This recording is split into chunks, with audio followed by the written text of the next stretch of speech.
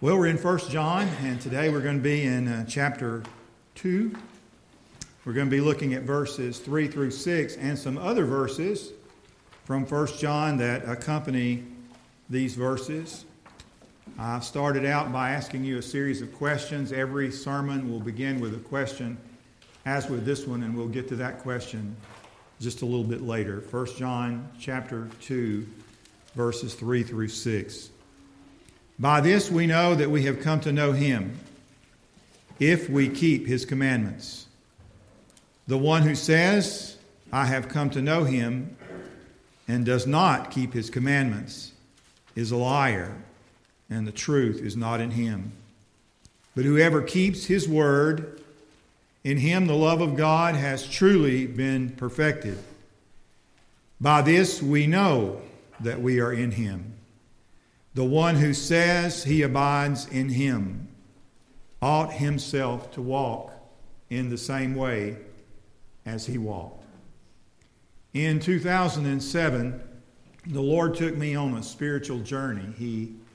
He called me far out of my comfort zone into a realm where he stretched me and shaped me for a purpose known only to him. I could look back and see where he started, and I could see where he was going, but I still don't know where it's headed. But I know God had a plan and a purpose in that journey that I began back then. It all began with a struggle in my prayer life. I had been presented with an opportunity to participate in a Doctor of Ministry program. And the application lay on my desk for about a year. I already had 4 years of college. I graduated from William Carey. I had been to seminary for 3 years. By the way, to go to seminary, it takes 3 years to get a Master of Divinity. 3 years full time. So I had 7 years of school. And this was going to take 3 more years. And I was 50 years old. That's a pretty big step. Not only so, but it was going to be an expensive journey. Expensive because of the school.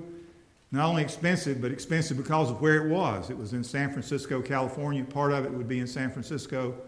Part of it would be in the Canadian Baptist Seminary in Cochrane, Alberta. So after a year of struggling over the decision, the application laying on my desk, and there's a reason I wanted to do that particular program. I felt interested, committed to it, was because of some of the key leaders who were going to be involved. Henry Blackaby was going to be one of the key leaders, and some others. And so, but I never heard from God. All that year of praying, and I never heard from God. And some of you have heard this story before, and then the deadline passed. And so I was sort of miserable. But about a month after the deadline passed, in a space of 2 hours, God gave me 4 definite signs that he wanted me to participate in this program. And they came within a space of 2 hours. The first sign was that I got a call from the seminary in California. The man who was head of the program called me and said, you had expressed, and I didn't even remember talking to them or indicating to them, I don't know how in the world, but he called me out of the blue and said, we would like you to participate in this program. And he said, you're going to get some other contacts. And right behind him, I got an email from Richard Blackaby, who at that time was the president of the seminary in Canada. And right behind that, I got an email from a lady who had prayed for me when I was in a difficult spot in my life, and she was the ministry assistant for Henry Blackaby. Now, these are people I didn't talk to. These are people really I didn't know. And those 3 came starting at 5 o'clock in the afternoon. It's when it all started. And then at 7 o'clock that night, I walk into prayer meeting. I walk down the middle aisle of the church. One of my deacons grabs me by the arm. He has no idea that any of this is going on. And he tells me, he said, the Lord has laid it on my heart to tell you that you should go into the Doctor of Ministry program, that it is God's will for your life. Now, I was sort of taken aback by that, but I knew in that moment that the way those things had happened within the space of those hours, that God was telling me that this was something that He wanted me to do.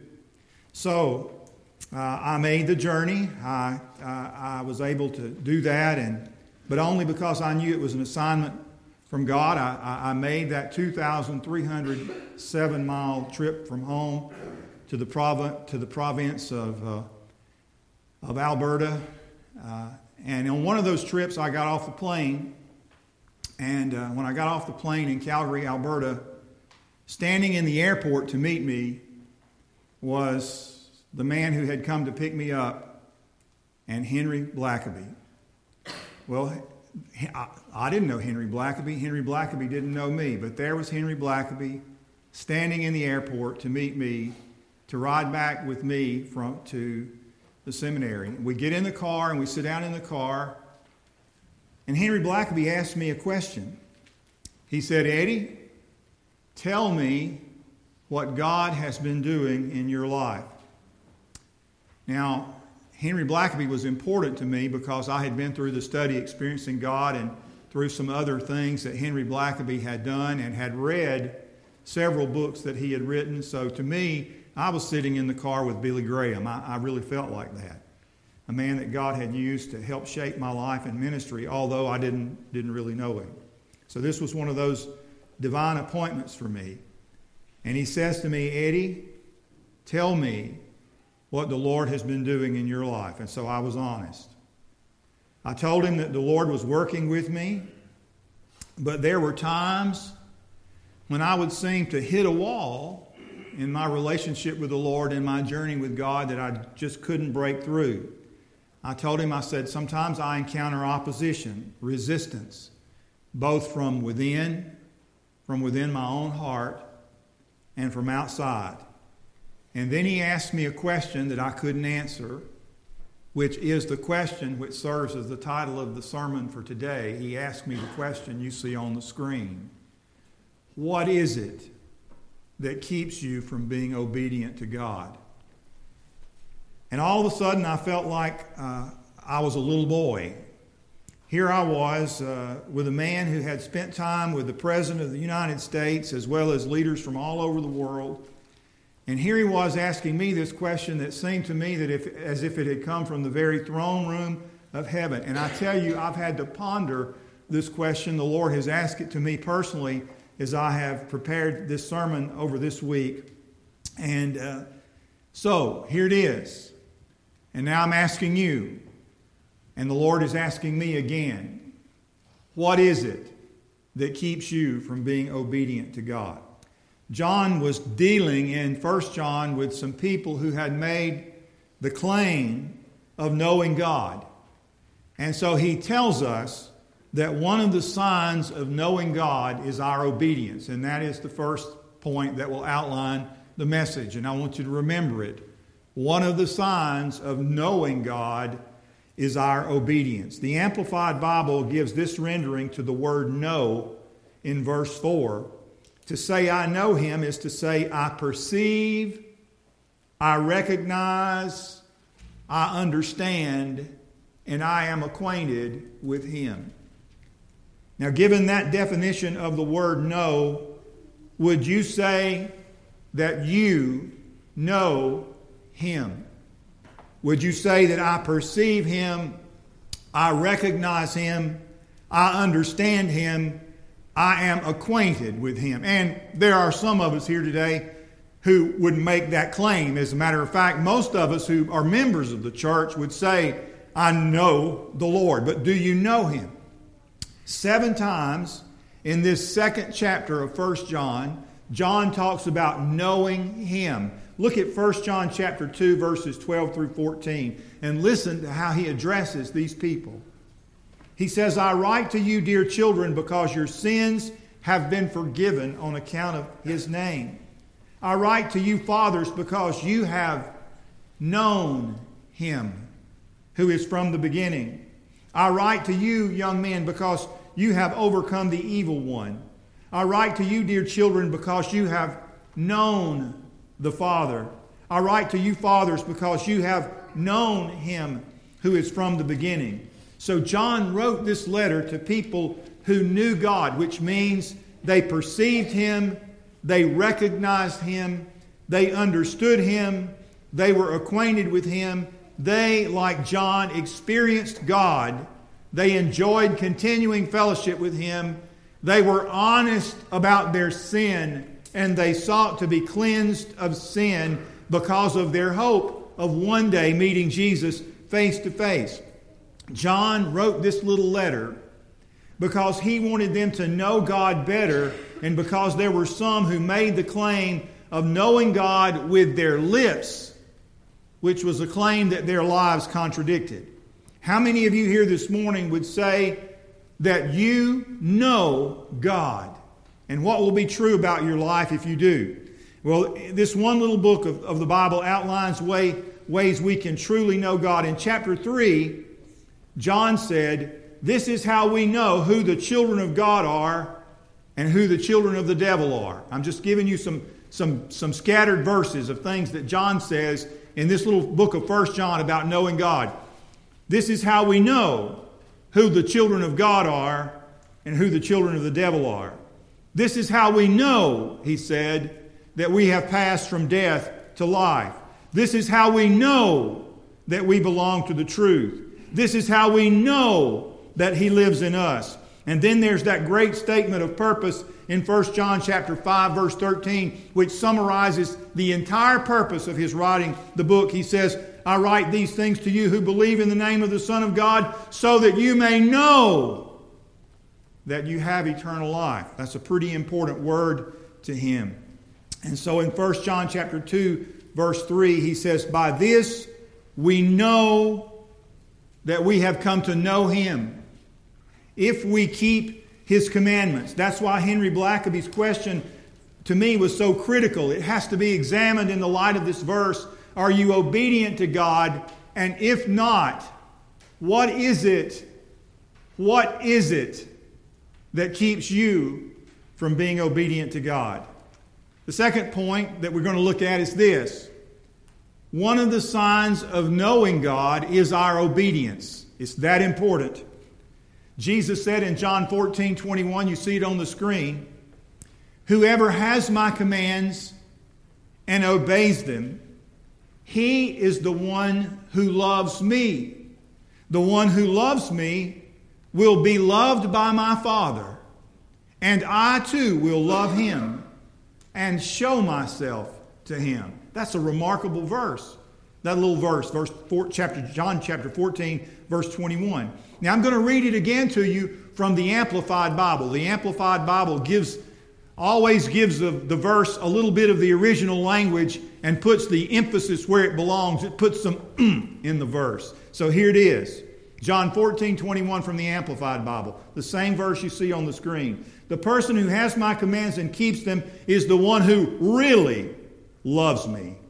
And whoever really loves me will be loved by my Father. And I too will love him and will show, reveal, manifest myself to him. I will let myself be clearly seen by him and make myself real to him."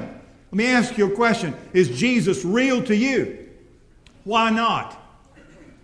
Is it your obedience that's the problem? Is your failure to obey keeping you from an intimate relationship with the Lord Jesus Christ?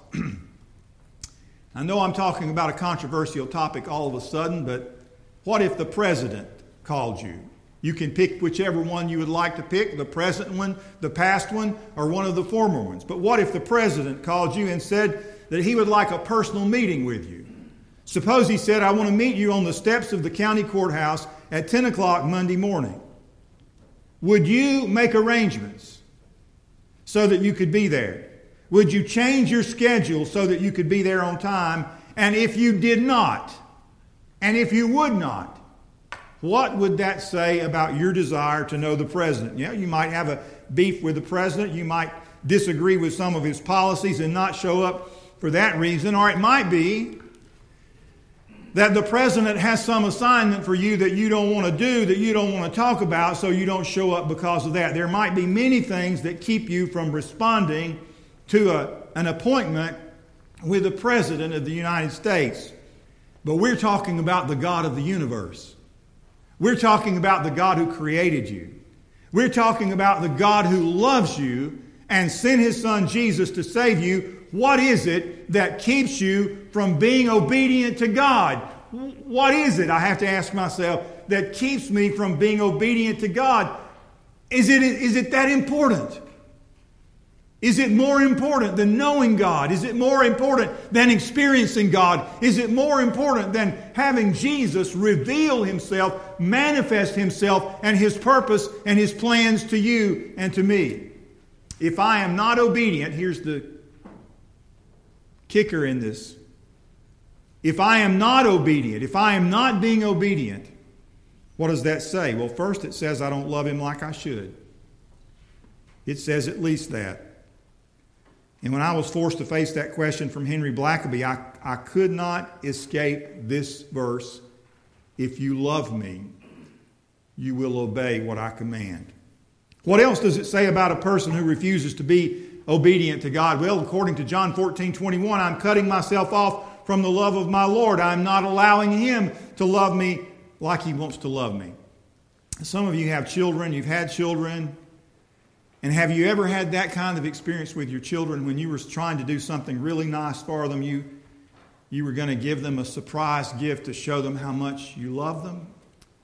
I did that with my girls. I have 3 girls, and back in the mid-'80s when we were, well, it was the early 90s because we lived here in the mid-'80s, and we moved to Camden, Alabama in 1988, so it was somewhere around 1991. Two of my girls were teenagers, and one of them was small. And I wanted them to learn how to play basketball. I love basketball.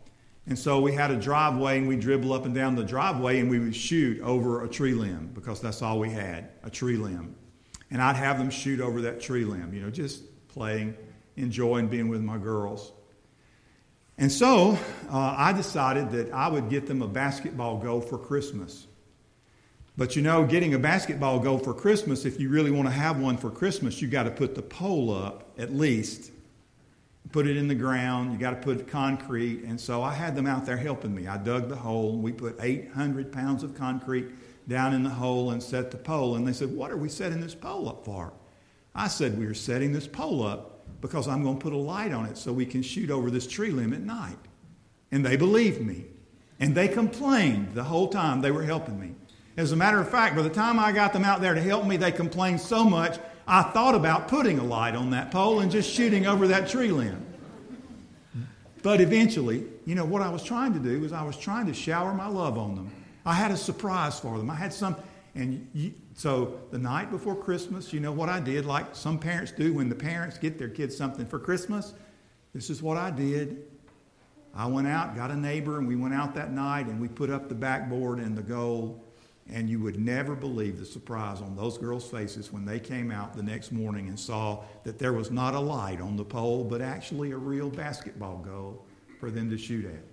And we enjoyed that the whole time we lived there. That's exactly why I have an artificial knee, because I played a little too much basketball on that goal. Well, anyway, sometimes God has something He wants to reveal of Himself to us. He wants to shower His love on us, and He says, "Come walk with me. Come do this with me.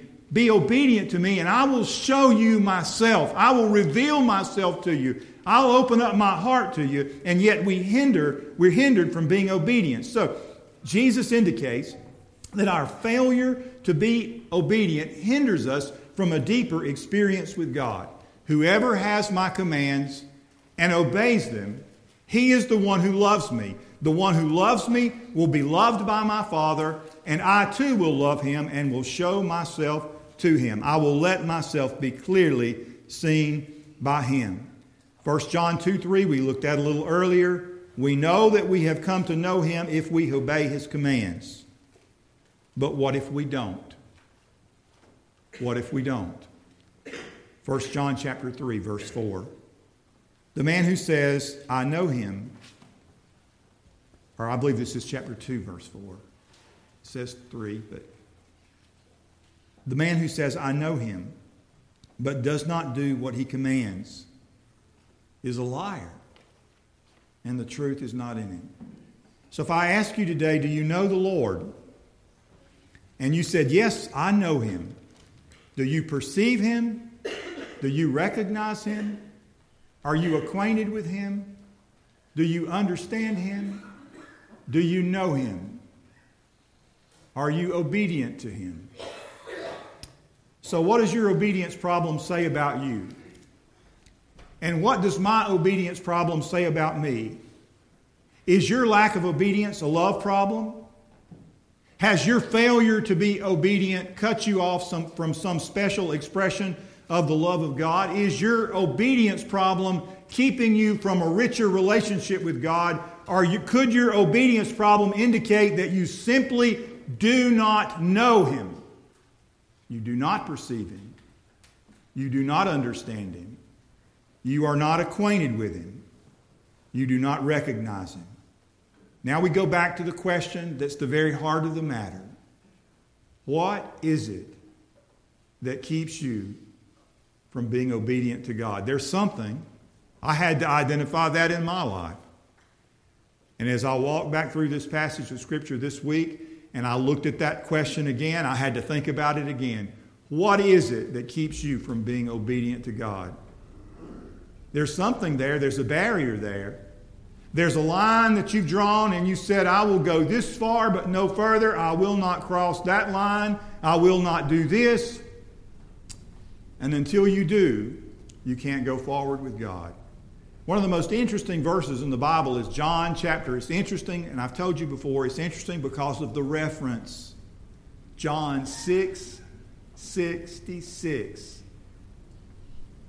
John 6:66. You recognize that verse, some of you? 6:66.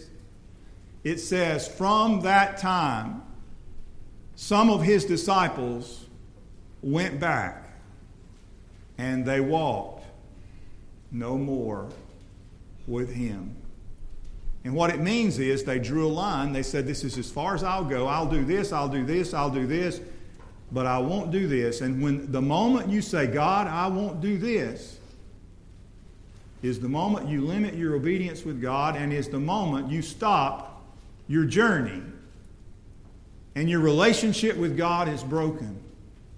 So some of us need to go all the way back, years back perhaps, to a moment when God asked us to do something and we didn't do it. Some of you, God may asking you simply to be baptized. You've never been baptized. God's asking you to do that.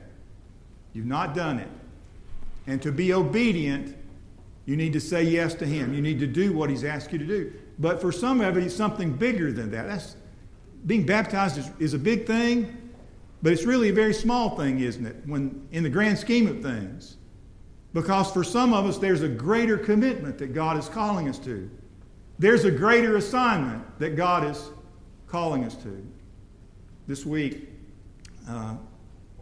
one of my former members from Agricola, I listened to him preach at the Mississippi Baptist Convention.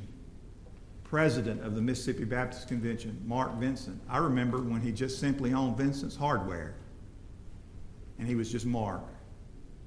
And I listened to him preach, and as he preached, he told the story of his own surrender to the ministry. I know about that surrender. I walked with him through it. From a distance, but I walked with him through it. The sacrifice he made to sell the hardware store and to tell Daddy that he was going to sell the hardware store and go into the ministry. I want to tell you what, that sacrifice is real to Mark still today. Not just selling the store, but the sacrifice of leaving home and leaving Daddy and being obedient to God. There's a step of obedience God's calling you to make. Some of you, it'll be costly. Don't let anything keep you from being obedient to God, because on the other side of that step of obedience, God will shower his love on you in a way that you never dreamed. It'll be more than a basketball goal, I can promise you. It'll be opportunities you never dreamed about. Let's pray. Lord, I thank you so much for the opportunity that you give us to be a part of your kingdom and a part of your work. I thank you that you put us in positions and probe us with questions that cause us to examine our relationship with you, because you want to take us another step further than the steps we've already taken. Oh Lord, please, please, as we approach this time of invitation today, may we respond to you and to your call. Lord, may folks hear from your Holy Spirit. In Jesus' name, amen. Would you stand as we sing?